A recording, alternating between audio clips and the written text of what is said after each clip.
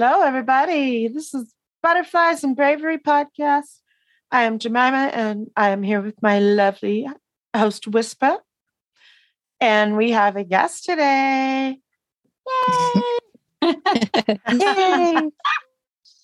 Welcome, Monique. We're here very excited to have our guest, Monique. We've known each other, how long? It's been like 5 years or something like that since we've been working together and doing projects together. Yeah, I would say, did we meet first time in person at the Social Garden? Yes. Yeah. I had known about you because we both been here in Southern California. So I had heard your name a lot 10 years before we actually met. Yes. Some mutual friends and stuff. Did you go to Ricky's Memorial? Yes, we were there. Both of us were actually there, me and Jemima. Yeah. Oh, okay, then I met you there. Yeah, that was like a whirlwind. Many people, and the emotions were just off. Yeah. I came in, I stayed for a short time, gave people hugs, and pretty much left. So we probably hugged. Possibly. So, both Jemima and I, which is really weird that this happened, both Jemima and I, at Ricky's Memorial, we bumped into our childhood crushes that we hadn't seen for 20-something years. Both of us. Like the ones that we were in love with when we were like 13 and 14. Aww. Both of us. And so like not only did we have the whole memorial and all the emotion about that, and we were seeing all these people, and it was really powerful to have so many of us born in a cult kids gather like that to honor the biggest survivor of us all, which is Ricky Rodriguez, the son of the leaders. The cult leaders, there was a lot. I'm thinking about this now, and I think I might have spoken. Oh, did you? Briefly. Yeah, I think it's all a blur, right? Yes. But I know that I spoke at something. My little brother just ended himself in April last year. My youngest baby brother, he got to go to school. He graduated from college. He had a good job. And so many friends, like popular. He was the popular kid. I feel like it was a wake-up call to me. First of all, the generational trauma. Yeah. And that I thought he was okay. There's 13 of us. I'm the oldest. So I grew up changing diapers, putting babies to bed, the same with my little sister under me, like all of us. Yeah, we were moms. So I didn't get to take care of my siblings because I got carted away at 12. I don't know my family. And so many of us have a story that's crazy. Jemima and I too, both of us 12, gone. Yep. The short story is I don't know exactly what needs to happen for the future. All I know is that none of us are safe until all of us are safe. And I feel like there's so much damage in the younger crowds that is completely different than ours. And as an older sibling, I know that I caused trauma in my younger siblings. I had some of them come live with me after he left. My little brother, I didn't really get to know him, but it just feels to me like Ricky needs to be remembered. And so do every single one of them. And I don't think that we're out of the woods even close. Yeah, no, we're not even close to out of the woods. I agree with you. They're the younger siblings. There's a crisis. Yeah. We have each other. They were departmentalized and fractaled into these silos. And it's a totally different trauma. Yes. But at the base of it all, actually, it is disconnection. Trauma is disconnection from your body, disconnection from your soul, disconnection from your mind. That's what trauma is. Numbing, dissociate, numb to survive. Yeah. And that's really what's at the base of all of us is just when they cut our umbilical cords, that was the last time that we were connected to our parents, really. The story of Abraham and Isaac, for me, was a pivotal Bible story in my childhood drama. And we're told our parents, like, this is the example, but God isn't going to stop the sacrifice. It's happening. And I feel like that is the premise that they lived under and had us under. So you're right. The umbilical cord was cut and we were put on the altar. That was like, you were dedicated to this. I feel like a lot of the work that I've done has been releasing, literally verbally, like saying, I am voiding all of my promises ever made to this jealous God that needs blood. Yeah. And it was a powerful practice that I did as meditation when I was ready, of course. Yeah. But yeah, it's these stories that just keep coming back to the same conclusion, but another layer of it, like a different density. But that's the beautiful thing, though, is that you're another one of us that have taken our trauma and taken our pain and turning it into a purpose.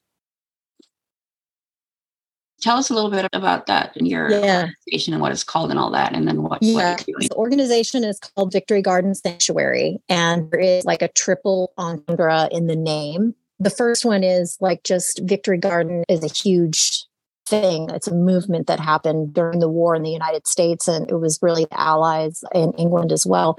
And the patriotic act is plant food, grow your own food. That's what you can do to support your nation during this war. I didn't know that. Like, I've worked with you and with this organization for a while now. I didn't know that actually came from a historical piece of a piece of history. Oh, that's crazy. Okay.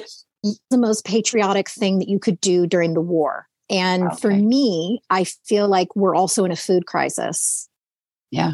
And it can be solved by getting reconnected to source food instead of processed food. For me, my healing, a lot of it has involved digging in the dirt, planting seeds, growing flowers and veggies. And it's actually been a part of my healing process, putting attention around like, okay, it's all stuff from our childhood, right? We lost you again. Sorry. This is what happens when you're up in the mountains. I've a couple times in my life, I've gone to some like retreats or a place where you're completely disconnected, no phones, no anything. It feels powerful in a lot of ways because you forget how dependent you are. Like that's always in the back of your mind, right? Your backup. I can call anybody. I can connect to anybody. When you're not there anymore, when you can't connect to somebody now, when you're cut off from all of that, like you really actually feel yourself so much stronger. That was always my experience. I'm like, this is me and I'm on my own. You just connect to that, like almost subconsciously. So it's really cool. Yeah. What you were saying, Whisper, is really part of what we're doing here, because when you disconnect from the wire and you go into a nature setting, you're literally connecting with what it was to be human before this technology. And I have had some incredible experiences personally, and I'm sure both of you have as well, being out in the camping. And like you're saying, there's something really important.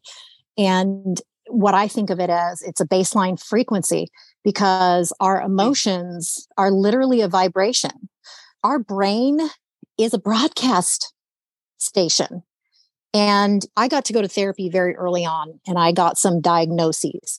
And I'm not going to say that I agree with them, but I researched them because I wanted to understand. And what I came away with is that based on the chemicals that we have flowing through our system, we will be able to stay on frequencies or not.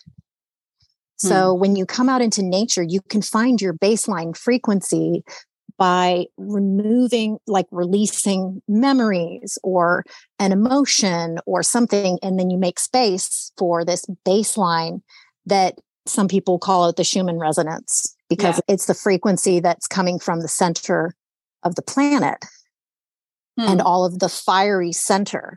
And when you're not being bombarded, it can help really create a deep reset in the nervous system. Even something just as simple as going outside, taking off your shoes and planting your bare feet into the ground, into the grass, into the sand, into the ocean. It's powerful. You really feel it when you're listening for it and you're feeling for it.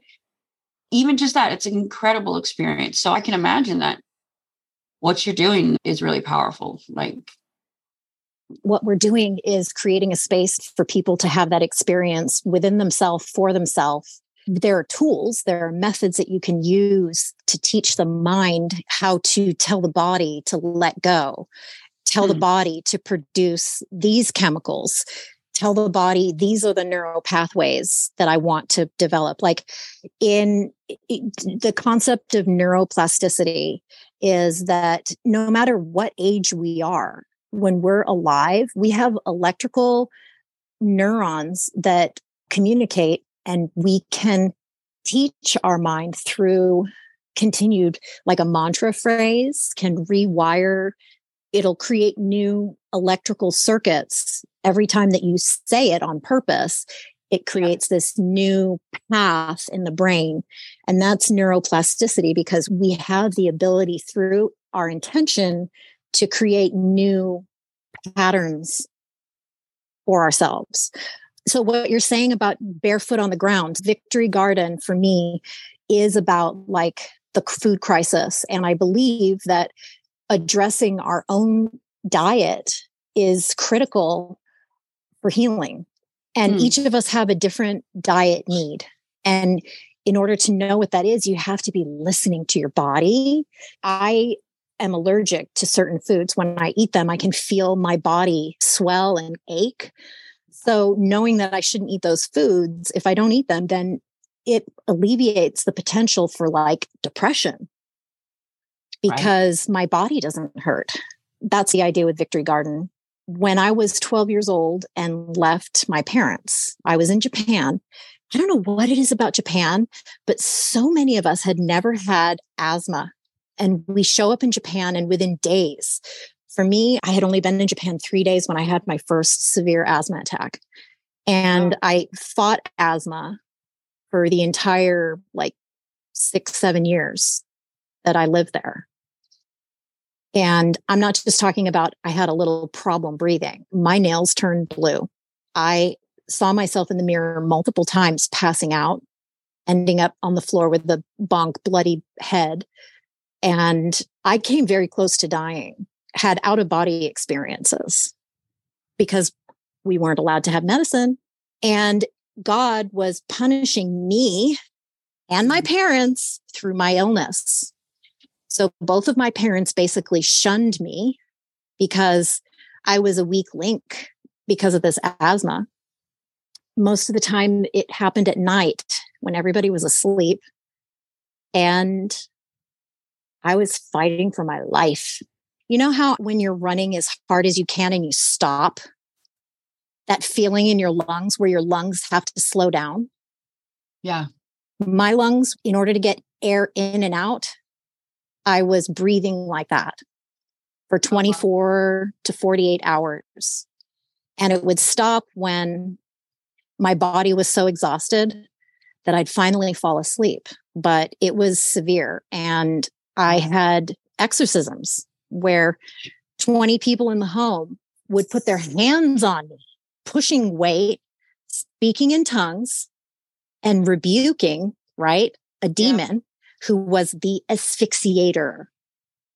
It's only been in the past few years, actually, that I really understood the reason that the trauma that I experienced as a child was manifesting in my body physically as a breathing problem in the middle of the night. Yeah. Because the stuff that happened in the middle of the night, and I would try to breathe as quiet as I could so that it seemed like I was asleep. And I would pretend like I was asleep. That realization literally just came to me in the past week. Oh, wow. I was the victor. I changed my name in the group to Victory. Oh, you did? Okay. Yeah, because I needed to get the victory, right?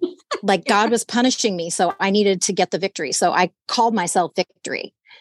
And when you think about just how fucking bizarre that is, like you had asthma and it's all you needed was a fucking inhaler. And instead they give you an exorcism. Yeah. My mom actually had a connection to a real doctor, and every now and then, for a certain time, he had the ability to get these pills. And I think that there was some type of like super hard steroid.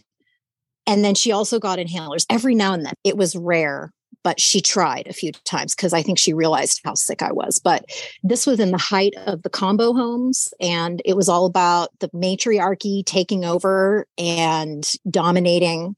My mom was leader of the home, and this woman came in and she just, babe status. The whole point is humiliate someone and break them. Yep. And then see if you can put them back up on an altar after you've put them back together. So I got a lot of that too there. And that was part of, okay, I got to get serious about this and get the victory. I went to the HCS, and obviously I wanted to be on the dance team and I wanted to be in the videos like all of us did. And within weeks, they put me in the Victor program. So I was Vicky Victor. Oh my God. So we went to the HCS one time as the detention kids. They sat us in the front, and they had some of the older teens put a skit on about Vicky Victor getting the victory. And I'm sitting in the front row with 300 people behind me, and everyone's laughing. Yeah. And I had such bad asthma there at Victorville. And one of the leaders had my inhaler in his medicine cabinet. And I was just awake in the middle of the night fighting for my life. So I would walk up the stairs to his room, crawl on the floor, open the medicine cabinet, get the inhaler that he had that was mine, take it out into the hall, use it, and then put it back. Oh my God. I had to calm my breathing down enough, and walking up the stairs just made it worse. So it took me like 20, 30 minutes to walk up the stairs, like 2 sets of stairs. But I did it. I think about it now and I hear Mission Impossible, Tom Cruise, dun, dun, dun, dun, dun. Because I'm like crawling on the fucking floor. I hear them. Okay, he's snoring again. Keep going. Oh my God. Yeah. So that's the triple entendre of the name for the nonprofit. The first version of what we were doing was going to be like tiny home living communities where we can grow food gardens. And I still see a vision for that, especially as we age. I think that we're going to want to create their communities where resources can be shared and blah, blah, blah. So that was the first iteration 100%. of it. I have what I consider a process that was the 25 years of therapy and self-healing and all these things that I had done. So creating that kind of as a model for a program, delivering it to people as a service. And that is the piece that is still here right now. For a minute, it was going to be a safe home.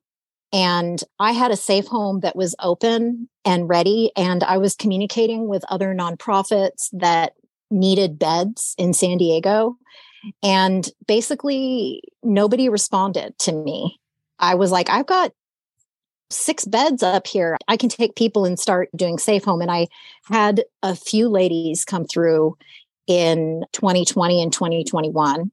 Yeah. I realized, okay, I need a program that gives the opportunity for people to come in and have a small condensed experience as opposed to being the safe home that people are like going out to work and then coming back. I wanted to focus on developing this treatment model, which I've seen that it's not rocket science. It's that you need to focus on body, mind, and soul in healing. When I first left the group, I had a therapist tell me very quickly that I needed to get into therapy. Actually, she was a nurse. And she was like, wait a second, pause your story. You need to get into therapy as soon as you possibly can. So Yeah. I put that on my list. I was like, therapy. So I left in 1995. And I think I started therapy in 1997, 1998 nice. At the very latest, because I started going to university and they offered discounted therapy because there were psychologists who had graduated but needed hours. I had a really great golden opportunity and I worked with this same woman. I worked with her for a good 3 years in my mid to late 20s. And she really helped me develop a connection, a foundational connection, and really gave me the life purpose of creating a space where other people can go through the same thing. Wow. Because I know that if I hadn't done that much therapy, I would be in a way worse position than I'm in right now. Yeah. And I know that a lot of people don't like the idea of therapy because there's a lot of triggers in it and it's hard work. It's not fun. But I can confidently say that there are a lot of things that people can do that wouldn't necessarily be considered therapy, which could be a great start, like becoming a painter or taking a dance class or learning guitar or learn how to do difficult hikes or whatever. There's so many things that are part of self-care that are just as important as sitting down on a couch or any of the other things that are just so triggering to do. That's the goal in what we're doing is, yes, we do the hard work, but we also have this beautiful space that can be explored with hiking. And there's a bunch of spots that somebody could find to sit down and do their own journaling or meditate or whatever. And then we're focusing on healthy meals and eventually want to have cooking classes. So that's the whole like Victory Garden concept of a social garden space. Yeah.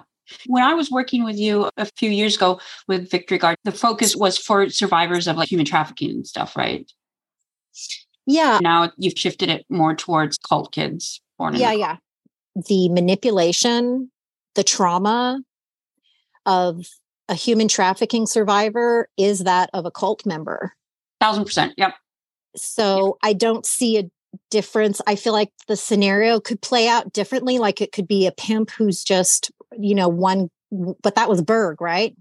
Yeah. And then he created this pyramid Ponzi scheme around himself that just fluttered out into many waves. And we're still dealing with the repercussions. It is still human trafficking. And this event that we have coming up is focused on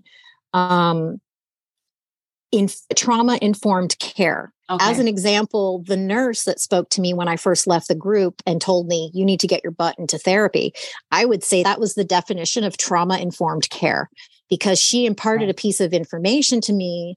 I was able to take it and really formed a lot of my life around that. So this is about teaching professionals, advocates, therapists, people that interface with survivors, whether they are just being rescued or whether they are in therapy. What you do now, it's like a retreat center, right? Like up in the mountains? Yeah, we've done events at multiple locations, but right now the idea is to come to the land and have a quiet experience where you can connect with nature, and there'll be different types of events that are going on. This one, the theme is trauma-informed care and how trauma is stored in the body and how to release it. I think we have right now maybe 5 or 6 modalities, healing modalities. Okay. Some of them are connected to like meridian, chi, energy modalities. And then others are light therapy. So there's a hypnagogic machine. Basically, you lay down in it and it simulates a psychedelic experience. And then really? I'm still learning a little bit more about all this, but she also has a mat that it has like a vibration, acoustic vibration. So while you're doing the light therapy, you also have it being shook out of your body at the same time. That would be considered like release work. All of the modalities kind of work on this idea of the way the breath works, where you learn to release and then you inhale. You're releasing things and then you're replacing it with new storylines and new positive energy is the woo-woo term for it. Using the way that we breathe as the first meditation. When you breathe in, focus on the feelings of gratitude. Right. And then when you hold your breath, focus on expanding, grounding. And then when you release, let go of anger, let go of grief, let go of jealousy. You know what I mean? Yeah. Intentionally creating that space. So this is a fundraiser that's upcoming. Even though it was a apocalyptic Christian cult, what I've learned about esoterics, there was a massive amount of magic and occult symbology that he was rolling into everything that we did. And a cult. An occult cult, yes. I call it Christian, communist, apocalyptic, occult cult. Like, so... An isolationist cult too. 100%. That's part of the process, is that isolation. Some of these coping tools that I'm talking about can feel similar to some of the things that we did as children. If that makes sense, process of prayer. First you praise, and then you ask, and then wrap it up in a bow. But that model of thinking is something that can really be powerful if you apply it. If you can, not everybody can, and that's okay if you can't. But the point is to try to show as many modalities as possible so that people can say, "Oh, I really liked that. I'll continue that when I get back into my real life. I really liked that. That I'm not ready, or I don't like it, or whatever it is." Because there's so many things that are available right now that are not talk therapy that really could help people move forward and be able to do that releasing without it feeling yucky or triggering. So, yeah, that's incredible. That's great. So the upcoming event you have, when is it happening? What's the dates? April 28th through 30th. Okay. We have a few different ways if people are interested in participating. If someone's a therapist, we have a form to send to just make sure that this event is right for them. We have volunteer opportunities as far as people that would like to come and see the land and kind of just get a feel for it. This event is focused on like advocates and therapists, people that are actively working. A lot of it is focused on human trafficking. I always say human trafficking and cults. I do feel like the pattern, the blueprint is the same. So a lot of this is going to be talking about how to work with a victim who needs to have different types of healing, and what are some other things that you can do as a therapist to help facilitate their healing. And maybe there's a way to collaborate with a few therapists so that you really create a program that addresses the person from all parts of the personality, body, mind, and soul. You got to look at that trinity of personality. And I feel like the times that I was taking care of my body, doing exercise and eating good, and when I was meditating or painting and reading a self-help book at the same time I was going to talk therapy, or at the same time I was doing acupuncture, or I was doing light therapy or meridian therapies, that's when I had really deep epiphanies in healing and was able to do deep releasing and then make space for happiness and joy instead of just the overarching fear that we were raised in, the fear, shame, and the guilt.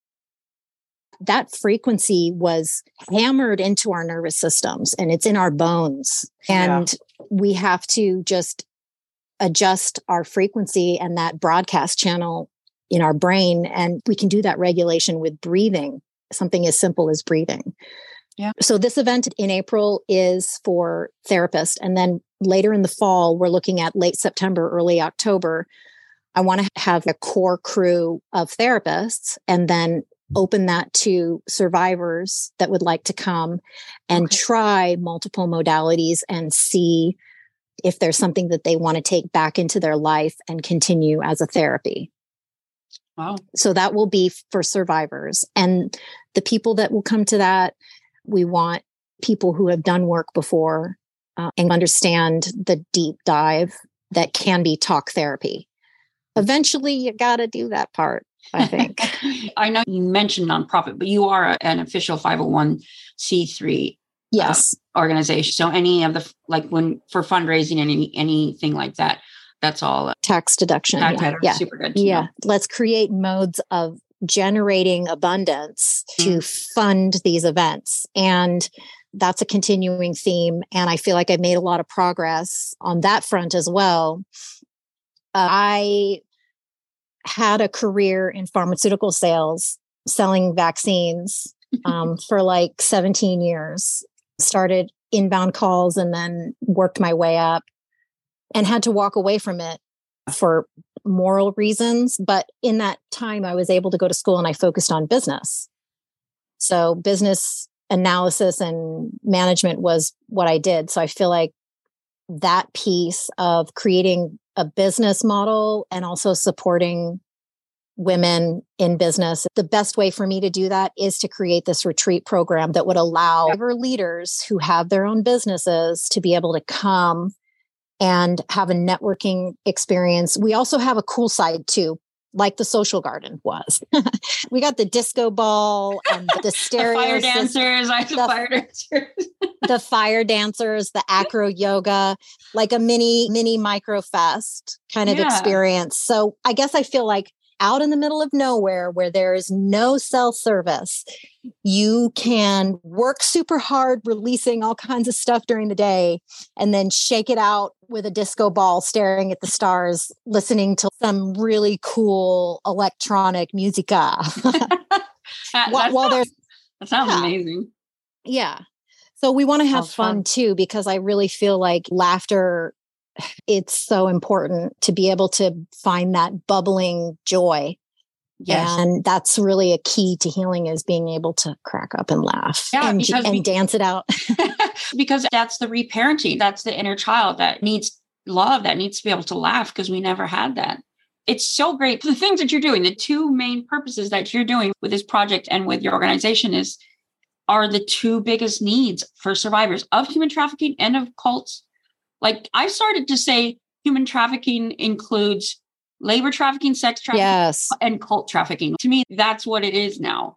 And the two things on the top of every survivor's list is mental health support and job support, getting work done. Because we were just talking about this morning, Jemima and I, to go from a place of incredible trauma, especially if you've been institutionalized in any way, and then to have to swap over to a straight up 9 to 5 under some asshole boss or crappy conditions, that's traumatizing in itself. How do you find healing doing that? So to be able to create spaces and be able to create opportunities for survivors to build their own businesses, or having that developmental space to ease into a world of fast-paced areas, is such a huge need. And it's incredible and great that you're connecting those two in your work. It's really good. When I was working in corporate America, all I wanted to do was to climb the ladder and to get to a place where I had a sales team. That was my goal. So I was going to school, and I really believed that girl power was going to change corporate America. I'll just skip to the end because this is a boring story. But basically, my back physically broke. In the middle, I had shooting pains that I thought were like kidney infection. And it was just torn muscles I went from the best shape of my life to sitting at a desk and working 12 to 15 hours a day for a month and a half to 2 months, broke my back. And that's when I realized, okay, I got to figure out something else. This will kill me. That was when I realized I needed to start doing other things. And no industry is easy to break into. Anybody that is saying, oh, you can just become your own boss, it's not that easy. And the system is not set up for entrepreneurs. They only want a few at the top of their pyramid Ponzi scheme. Yeah. They want little workers, just like the kids who got to sit at a desk and repeat the answers that they had to memorize and go home and then write about it and bring it back. They're indoctrinating us for just being worker bees. Yep. There's a lot of things that Berg, he knew, and he was taking advantage of so much philosophical truth that he plagiarized. When I went to college, I was like, okay, this is why he didn't want us to go to school, because we would have realized how much fucking shit he plagiarized. Yeah, and how much bullshit he was spouting out on the side. And twists and turns. I journaled for probably 25 years. Like, I started when I was probably 22, 23. And I took all my journals and tried to put them into an order and make it into a story and build around it. I think every single one of us should be telling our story in this capacity. Every one of us has a chapter that, if it stood together, would be so much fucking testimony proving the truth. I was like, okay, I'm still a few years away from having a draft here. But I realized my journaling process is done. So I wrote a little book. It's less than 80 pages. It's like a 2-hour read. I put it on Audible and it's available for print as well. I'm getting ready to put the Audible on YouTube, and I can send you a link to the book. We'll put it on our website. Is the book in Amazon or anything? Yeah, but I want to give it to our people. I don't want anybody to have to spend money on it. So I have it as PDF, and then the Audible, I'm working on uploading those right now. So I will send you a little packet with that. But basically, it's my journaling process that I've done, all the different types of dream journaling, day journaling, automatic writing, and it gets woo-woo. I'm not going to lie. I was raised in woo-woo, and I my own internal life in the cult that was very mystical and spiritual, that was not necessarily coming from them. I created my own little fantasy worlds, and I think protected myself in some ways with those things. So you're talking about inner child work. For me, I felt like I created a way to actually communicate with my inner child from those times through writing. To me, it became a form of time travel. Wow. Now I'm reading my journals from 10 years ago, and I'm hearing my inner child, my younger self speak. And then I look at like goals that I wrote for myself. And then I'm like, okay, I'm still working on trying to create something that can create space for other people to have their own healing experiences. And I just think the journaling was such an important aspect. Yes. And so I will share that. Oh, that's fantastic. Yeah. The thing about journaling that sometimes I think people forget about or we forget about is that it's not just about gathering your thoughts and putting it onto paper and finding clarity, but there's an energy release to it too. You are taking this storm that's inside of you and letting it go. The clouds break and the rain comes like that. That's what journaling is. There's something very important in the energetic work of journaling that I think we sometimes don't think about, but it's really powerful. That's fantastic. After this April event, maybe through the summer, I'm going to be doing like a live groups, hopefully, if I can figure out my internet connection, go through the book with people and get feedback, because I have a course that I built, but it needs work. And the only way that I'm going to get that is when I get feedback. I keep sending it to people and they're like, oh, I read it, it's good. And I'm like, give me questions or feedback. I just have to keep plugging it and developing it. But I am going to do a small group in the next few months, maybe through the summer. I'll read and then we'll do the exercises together and then come back and talk about it. And just the way that any online workshop would work. Yeah, that sounds great.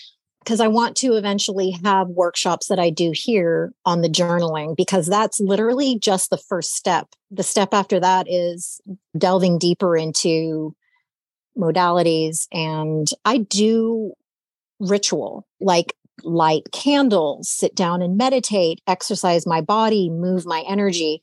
But more than that, like you were just talking about, if you have a storm inside of you and you get it written on paper and you are writing it for the explicit purpose of releasing, that might be a piece of paper. Maybe you write another piece of paper that you burn, and watching the words go up in flames, it literally changes the frequency you want it to. And I know that sounds super woo-woo, but I have seen it change my brain. And I've seen new parts of my personality, probably my inner child that never got a chance to grow up after 2 years old, because that's where it got stunted through some type of trauma. So that's part of my personality that I can integrate now by doing what some people would call magic. For me, and this is important to me because it brings in my bloodline, my ancestors. I know that my ancestors were from Europe. Before Christianity, there were cultures that practiced where they honored the directions, north, south, east, west. And so when I do these things, I'm not just trying to heal my story. I want things to be better for my children. I want things to be better for my siblings. If I'm calling the corners, is what it's called, I'm activating my physical body, because my body is my ancestor. So 100, 200, 300, 500, 800 years ago, some version of my ancestor did something similar, believing in the power of ritual and magic. It's really that action of saying, okay, I'm going to connect fully to my body by doing this action. I'm taking my cultural heritage and activating that. I'm sure we've all seen those memes where it's like, which ancestor ate the poisonous mushroom? Thank you, right? Yeah. Our ancestors did so many difficult things for us to be here, but they also had so many wonderful things, strength and survivorship and power. Ritual, it is a skit, it's choreography. But by doing that, I'm saying, hey, I have so much power to connect to. We were disconnected from our mothers and our fathers and our grandparents and our uncles and our aunts. And we were given people that we didn't know that were harming us, that we had to call auntie and uncle.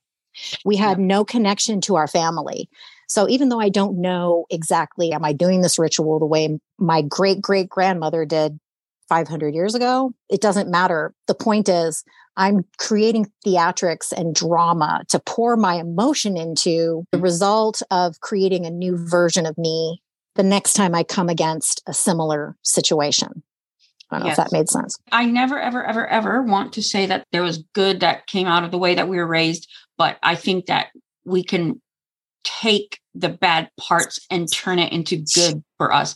And I think we have the ability to step back because we're already separated from society. There's that quality where we have that ability to step back from everything that's going on and see things from like an overhead projected view and not be pulled down into, you must do this, that should go this way. And we can see what works for us and what doesn't work for us and pick those things. There's an element of freedom that we do have with choosing our future, choosing what we believe in, choosing what's going to resonate with us. Because there's going to be some people that just the woo is the answer to their cries. And then there's going to be other people who I want to go and do this garden with you, but the woo woo part isn't for them. So that's something that we can call on. That's something that we can tap into about ourselves. That is really important. Have those choices. And we have that ability to take what we need and let go of the rest. Yeah. I feel because of the trauma that I went through with the asthma and having the out of body experiences, I have had to literally consciously will myself back into my body to breathe. And actually had the choice, asked myself, it hurts. I don't want to keep doing this. Do we want to come back? And I had conversations in the out of body experiences where we were like asking, is this what we want to do? And what I've come to understand is that right now, for most of us, the way that we connect into these altered states of being is through trauma. Yeah. And that's not the only way to get there. It's a natural part of being human, and it's been destroyed through these traumatic events. And I think that for me, taking the time to learn how to go into an altered state of mind purposefully and go to that place where I'm having a conversation with myself and actually being able to have a two-way conversation with part of myself and say, hey, so things are much better now. Would you like to come back with me to the now and come out of this? And I can stand on both sides and say, yes, I do. Okay.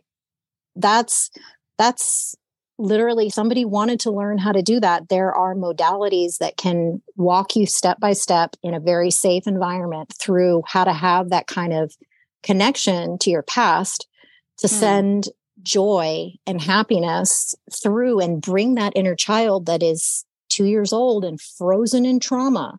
Bring that energy into yourself now and integrate. And what I am finding right now is that I am unfreezing parts of the inside of my body. I can feel, when it's not all the time, but when I do the work, I feel more present in my body. I have a larger spectrum of emotion and able to find more joy and happiness. The hard work does pay off. Yeah. That's fantastic. So that's what I'm doing. And I need help. When I say we, it's the Imperial. I have a growing team, but I feel like I've had to pound on this drum by myself for some time. Whisper, you and the group that we had in the social garden was just such a magical little moment. And I don't think we really understood how brief. It was a really cool time. There were like 8 of us, second generation, that got together and really created, I would say, a good friendship. And I felt like there was purpose and moving forward. Like, I always stayed away from ex-members a lot. And that was my only kind of crew that I created since I've left, to be honest. Yeah. It was a good moment in history. Yeah, absolutely. It's something that we hear a lot from born in children of God kids, where they're like, oh, I don't hang around with other born in kids. But when you start doing some work and you start on your healing journey and you're ready to face some of your traumas and you're ready to face some of what happened, your connections with other born in kids actually become important and really. I agree. Healing. And it has to be the right people too, I think. Yes. There's a few groups on Facebook, and it's always a chance that you're going to hit a minefield where somebody says some stupid song, and then for 2 weeks you've got this earworm that won't shut up. Yeah. Like some cult song, you're like, go away.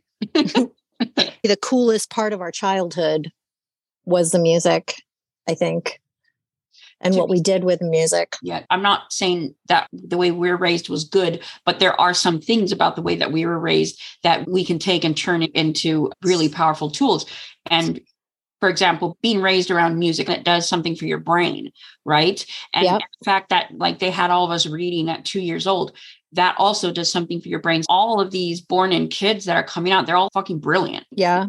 We're like these brilliant traumatized people. Yes. So you're right. Absolutely. Like having that music around as we're growing up, we have those brain connections that now we can turn around and choose the music we want to hear and choose the music that we want to find our healing in. And that's really important too. You're mixing all this together. That's really great. Yeah,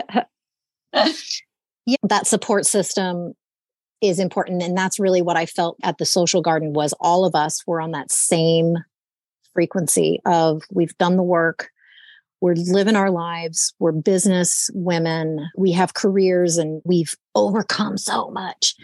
That's what I call a leader to me. Absolutely. Somebody who has, and I'm not going to say that I've mastered, I'm functional and go through periods of extreme lows because of triggers. I still have to regulate myself out of it with my breathing and releasing and trying to feel gratefulness like I was talking about earlier. But leadership means I'm ready to be some type of support for someone else. And so I really want our younger siblings to feel that there's space for their stories to be heard and that we are acknowledging I acknowledge to my siblings, I've tried to make reparations and I've tried to connect, and I'm not done with that, obviously. But just saying, hey, find your way to learn to love yourself. I do have deep concerns about the future for our younger siblings, some of them. Yes. I'm thankful that you guys have created this channel because it's always so positive, and I love how you bring your humor into it because you're taking us on a roller coaster, dealing with the down and dirty, and then cracking jokes that make our bellies sore the next day. So that's good stuff. Thank you. I think because a lot of us are finally coming out of that survival mode of just trying to keep a roof over our head, just trying to be able to feed our kids or whatever. And coming out of that survivor mode, you're ready to go up to the next level in Maslow's pyramid of needs. And you're like, okay, now it's time to find that love and find those communities and find that connection. And that's our start to healing in our communities. It's time to heal. It's time to reconnect with who we are. Community is the oldest form of healing. And it's not something that is readily available. That's what our parents in the cult, that's what they saw, is that community. Yeah. Anybody that's interested or wants to do it. Your website is called victorygardensanctuary.org, right? That's right. Yeah. Okay. That's the main website. I don't do a lot of changes on that. I do more the changes on social media. Okay. And those handles should be on the website. Okay, fantastic. Yes. And we'll put it up on our website too, so that there's a link there. I just want to create an opportunity for other people to come in, and I want to meet people, and I'm ready to expand again. So that's what we're doing. Oh, that's so great. So yeah. happy to hear. Jemima, where are you physically located? I'm in central Idaho, also very rural. Okay. Yeah. I live in the middle of the forest. Yay. Yay. It's awesome. I love it. I love to go down to the river and the pond and go hiking. I can't hike right now, but I will. When I have a bionic knee, I will hike. Yay. Is that coming soon? March 29th. Oh, that's very soon. Yes. Yes, I'm very nervous. Oof. I bought my shirt to make me brave, though. Good. It has a flamingo on it, and it says, "I flocking love my new knee." Oh, that's hilarious. I'm going to put it on as soon as they'll let me out of a hospital gown, because I'm like, this is my bravery shirt. So you must allow it. That's so cute. Yeah. Good luck with that. Thank you. I'm sure it will. They know what they're doing now with that. Yes. And this specific hospital has a Mako robotic arm assist. So they take a CT scan of your knee, and then they put it up against an anatomically correct knee. And then the robot just carves out all the bones that aren't supposed to be there. Wow. Yeah, it's pretty interesting. That's crazy. So great talking to you, Monique. You're very cool. I think the whole woo-woo thing, like I was against everything woo-woo too. When I first left, I was like, I'm not doing anything. Meditation. Yep. No. Yeah. I did a little bit of, I'm going to explore Wiccan stuff. But I also was like, I don't want to worship anything else either. And I don't want anybody to tell me you have to do this or you have to do that. I'm like, no, I know I have my power and I want to do it my own way. But I have learned a lot of things from other people. It's amazing. And that's why we started this podcast. One of the reasons is because we all have such a wealth of experiences and that we've drawn on and that we've survived from. And sharing them is so powerful and so amazing. And every single time I talk to somebody, Whisper, I think, feels the same way. We learn something new too. And it's a privilege. Definitely an honor to have you on.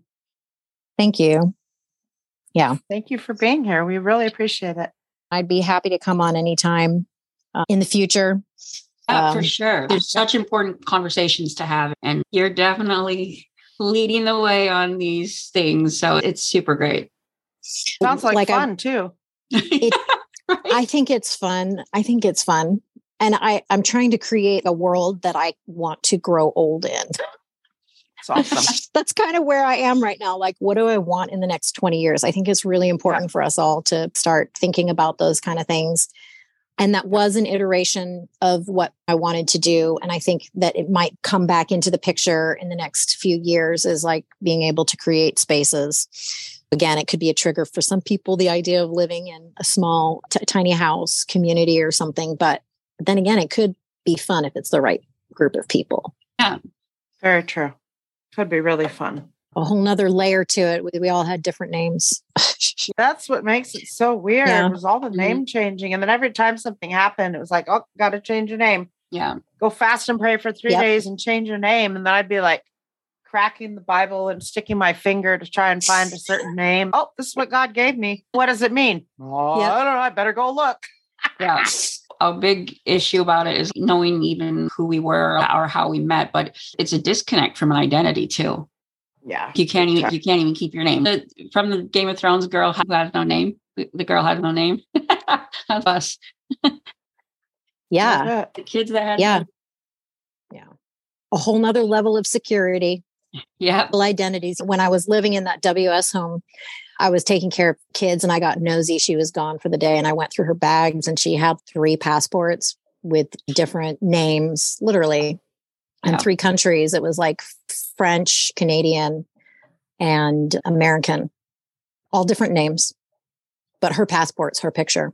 Yeah. That's crazy. What a trip. Yeah. So anyways, that's another talk for another day. Yeah. That's a whole nother so thank you so much for talking to us, Monique. Yeah, and, for sure. We definitely would love to have you back sometime. But as far as for today, just telling everybody, stay brave and always remember that every butterfly was once a caterpillar. Yes. That's right. Thank you, ladies.